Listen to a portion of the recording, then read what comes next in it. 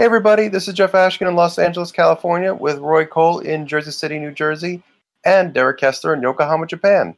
And this is the podcast with a modest cast, coast to coast to coast. Jeff, thinking long term, do you think you'll be able to keep going with the puns on the word podcast? Like, how long can you keep that up? Moving on.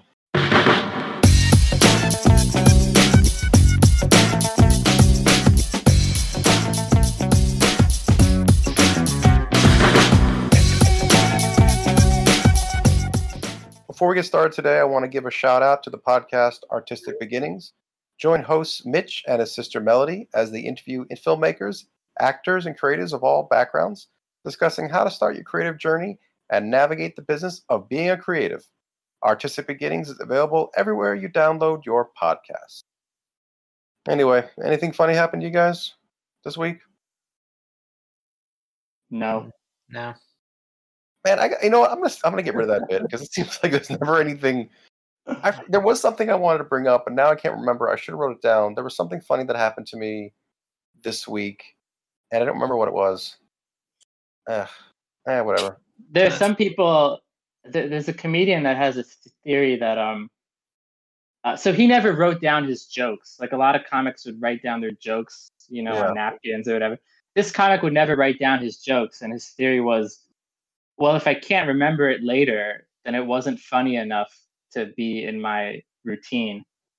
So I guess whatever happened to you wasn't that funny, or you would have remembered it. I guess that's what it is. Did you guys see that Seinfeld special? That was pretty good. I have not watched it yet, but I probably will. My mom says to me now, like, "Oh, Roy reminds me of Seinfeld." I'm like, "How does he remind you of Seinfeld?" Do you mean I look like Seinfeld? You don't look anything like I've heard Seinfeld. that before. I've been told I look like Seinfeld, which I don't know. I don't think that's really a compliment. I mean, it's not an insult. I mean, he's a nice looking dude. That's even worse. It's like not a compliment and it's not an insult. It says you look like an average, mediocre person. I saw him in person. I thought he was cool. But now it's time for a fun fact of the day. While hipster is used these days to describe someone who tries to be stylish and trendy, the term is actually much older. According to dictionary.com, the word was originally used, along with the similar hipster, in the 1930s to refer to someone in the jazz scene. So the real hipsters were your grandparents.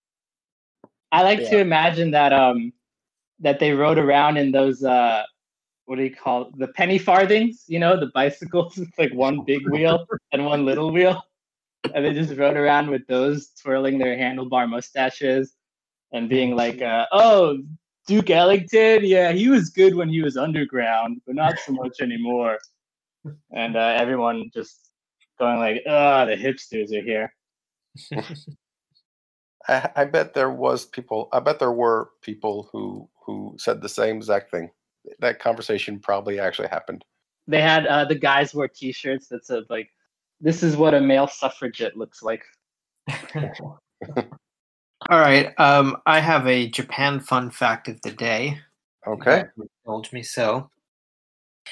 So, in Japan, as a lot of people know, group mentality is generally more highly valued than individual mentality, and meanings are usually implied rather than explicit. And in a group setting, there are many ways that people are expected to behave without saying anything explicitly. And in fact, there's a phrase for people who are unable to pick up on the social cues or pay enough attention to a given situation to be able to act as society expects them to act. The phrase is kuki o yomenai, which literally means unable to read the air. Cool. Very cool. And the reason I bring that up is because it leads us to the first topic that I wanted to discuss, which was, do you think it's possible to be successful, maybe in a business or in your career, but still remain a good, modest person? Did you guys have any thoughts on that topic? I did. Roy, do you want to go first? I can. I have some thoughts, but I wanted to understand the crux of the question. Is it like people, they start out good, but then once they become massively successful, that it's no longer possible to retain their humanity? Or are you saying that the characteristics required to become massively successful are usually like being opportunistic and being ruthless, and so those are the types of people who become successful? I wasn't sure which one of Yeah. those you're driving at. Well, the reason it's ambiguous is because I think both of them hold true. When I was, and this is not my previous job, I mean, my current job, this is with regard to a previous job that I had many years ago. I was out to dinner with some of my coworkers. This is in Japan. And when we were talking, one of them revealed something to me that I didn't really believe at the time. I had just graduated from college, and I was like very like green, very naive about how the world worked, I guess. So I went out to this dinner with my colleagues, and my colleague said, every person at every company who has any sort of authoritative position is someone who is unable to read the air, to borrow the phrase that I just mentioned. And I said, well, that's not true. What about, so-and-so, the boss of this division? And he said, he can't read the air. And I said, what about this person? He can read the air. He always knows how to act in a social setting. And he said, well, he chooses not to. So if you're going to become one of those people in someone who has authority, you either are born without those characteristics, or you choose to ignore them, which leads you to borrow your words, to be ruthless in some ways, basically to just ignore someone's feelings or emotions, or to ignore how you will be perceived after the fact to get what you want. And in order to be able to rise to a situation of authority, you need to have that ruthlessness, or whether inherently, or you just need to like shut off your humanity in order to be able to rise. And the people who don't do that, or are unable to do that, get trampled on by the people who do. And as I progressed in my career here and even moved to different companies, I found that actually it was true for the most part.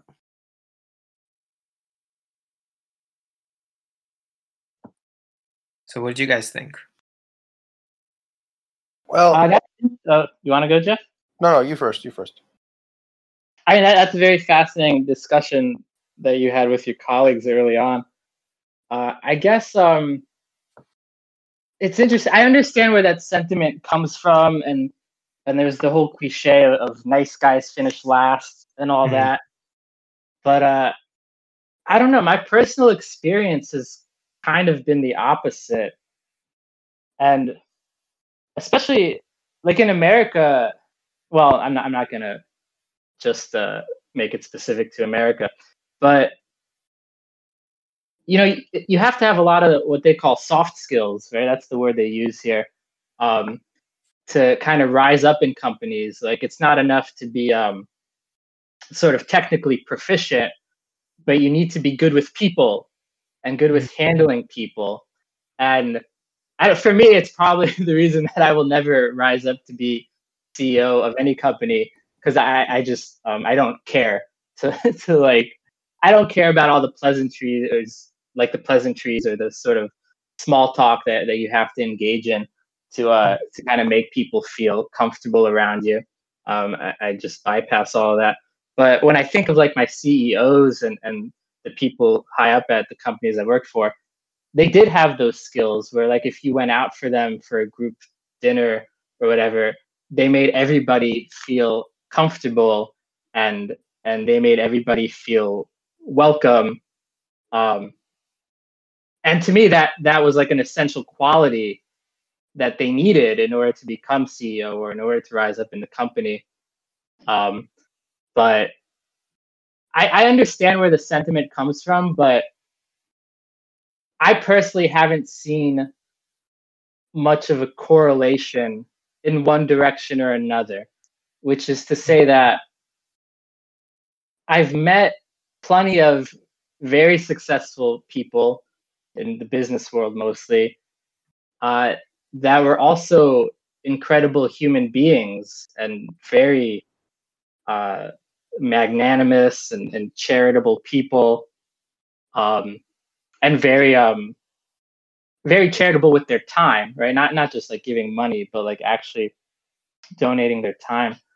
And on the flip side, I've known plenty of unsuccessful people who were assholes, right? And I've also known some successful people that were jerks, and there's plenty of unsuccessful people who are good people. But I guess my point is I don't see much predictive value. I don't see where if somebody is successful that I'm able to predict that they're like this ruthless sociopathic person. I haven't observed much of a correlation. And I think it's a little sad to me that association exists, because I wonder if people are coloring their views of successful people without getting to know them.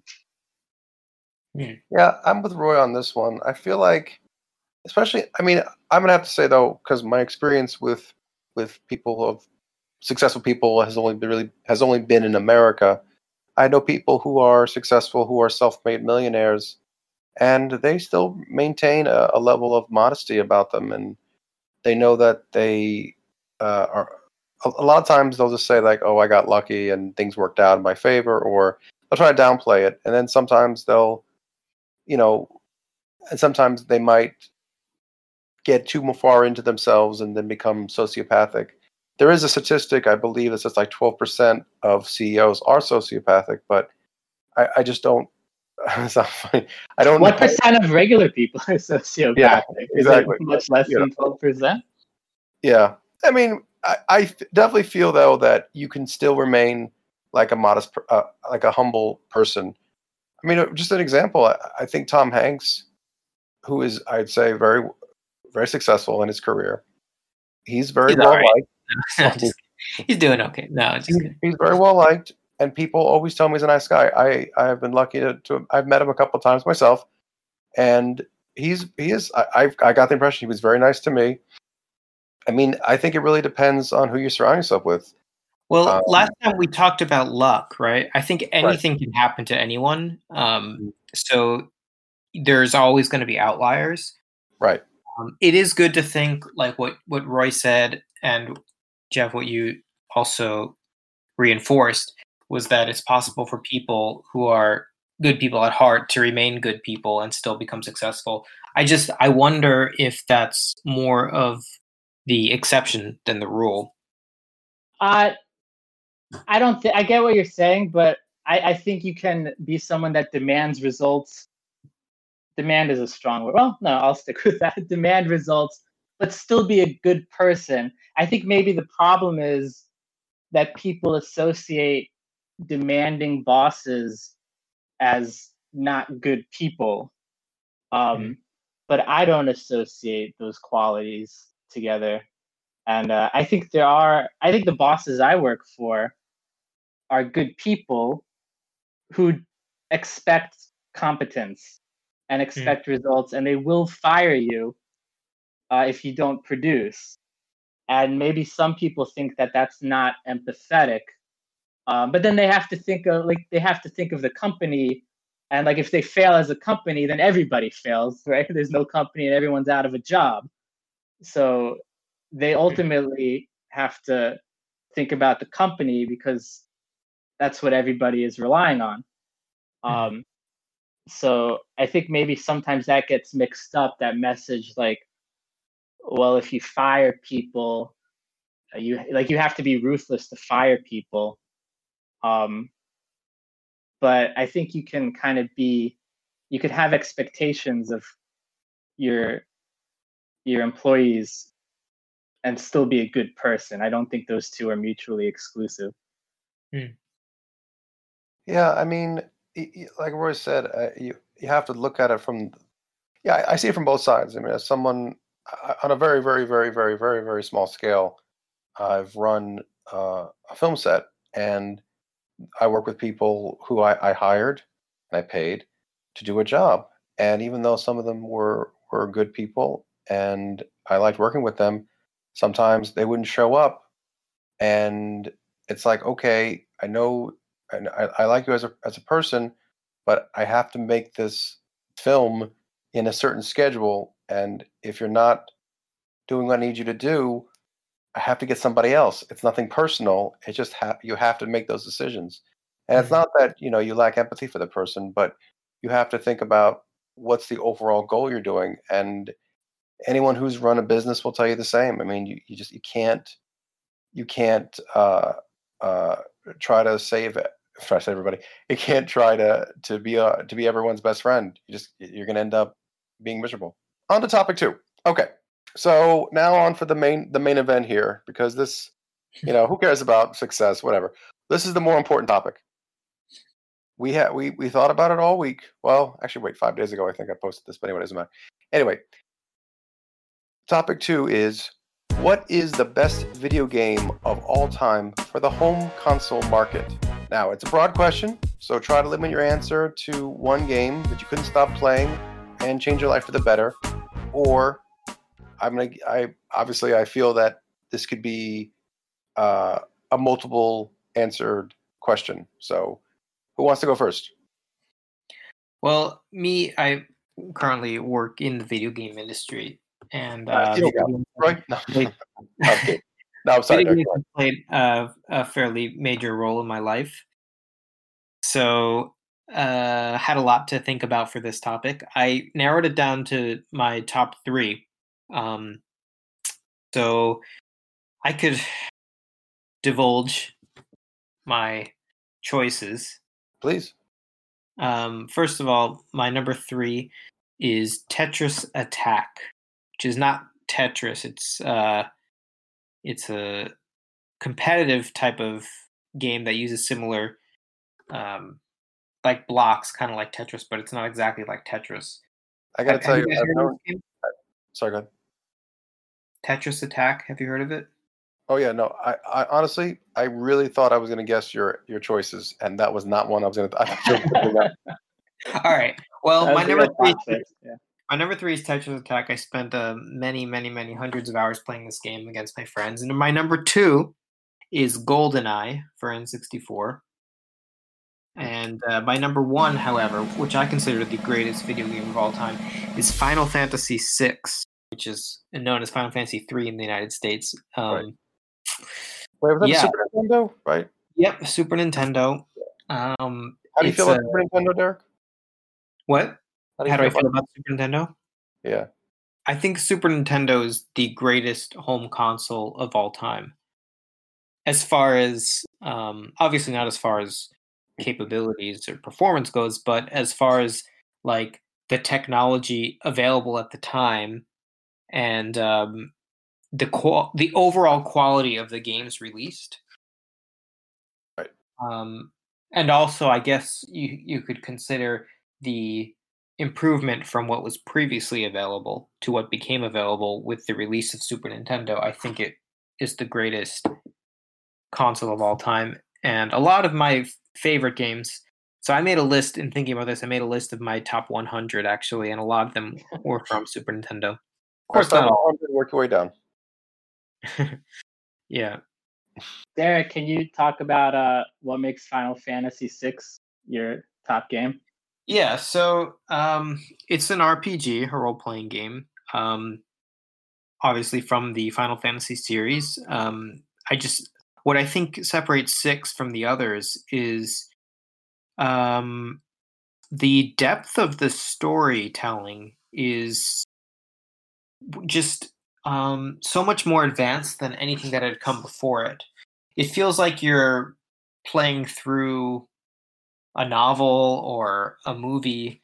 I remember just feeling so involved in the story. And there's so much, just the way the game is balanced, all of the depth of the characters. There's, I think, 14 playable characters that you can find.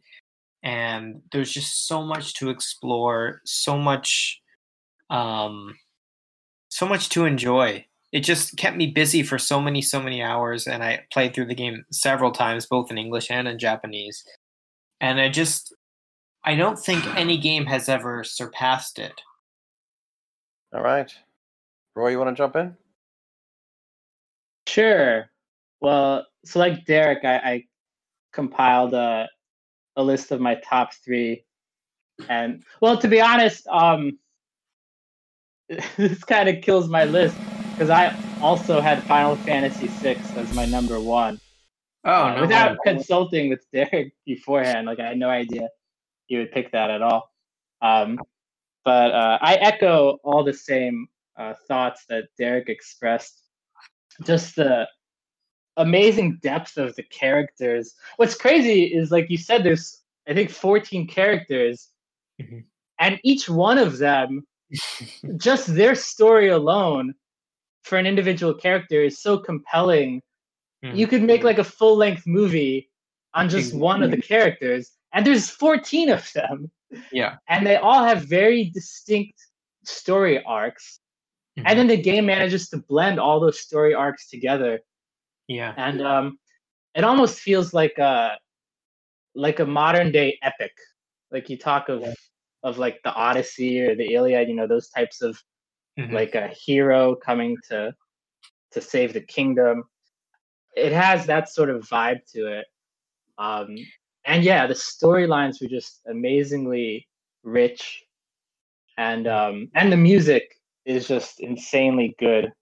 I know, Derek, you actually went to a concert, like a classical music concert from the composer of those games, right? Actually, no. I did something better. I went to the composer Nobuo Uematsu's house. Okay. Through a complete random happenstance situation, I was invited to his house. I interviewed him, and they did a.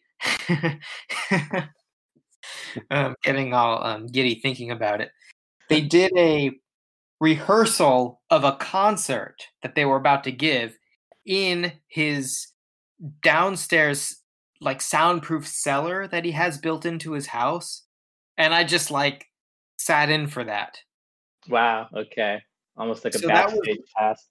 Yeah, and I had actually several years before that happened, I had, just as an interesting thought exercise, I wrote down the top 10 living people that I wish I could meet at some point in my life, and he was one of them.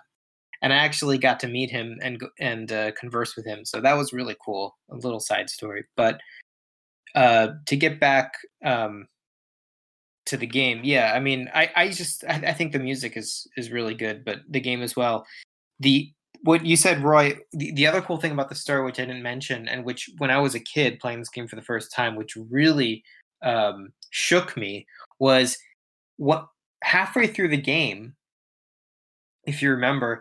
When I thought I was about to beat the game, yeah, the game like kind of resets itself in a way, like the whole world gets destroyed. Yeah, and you have to find all of the characters again. Yeah, it becomes like this dystopian adventure all of a sudden. Yeah. I thought that was the end of the game because I put in so many hours. So a normal game would have ended by that time, but that was just like the midway point. And then you have to find everyone again, but everyone's different because the world is completely different. Just such a cool story, plot twist. Sorry if you were still in the middle of your description of the game. No, that was good. That was a great add-on to why I like Final Fantasy VI. So that would be my top choice. But I'll quickly mention the other two that were on my list. Tune in for part 2 of our discussion on video games and our reviews next week. Thanks for joining us.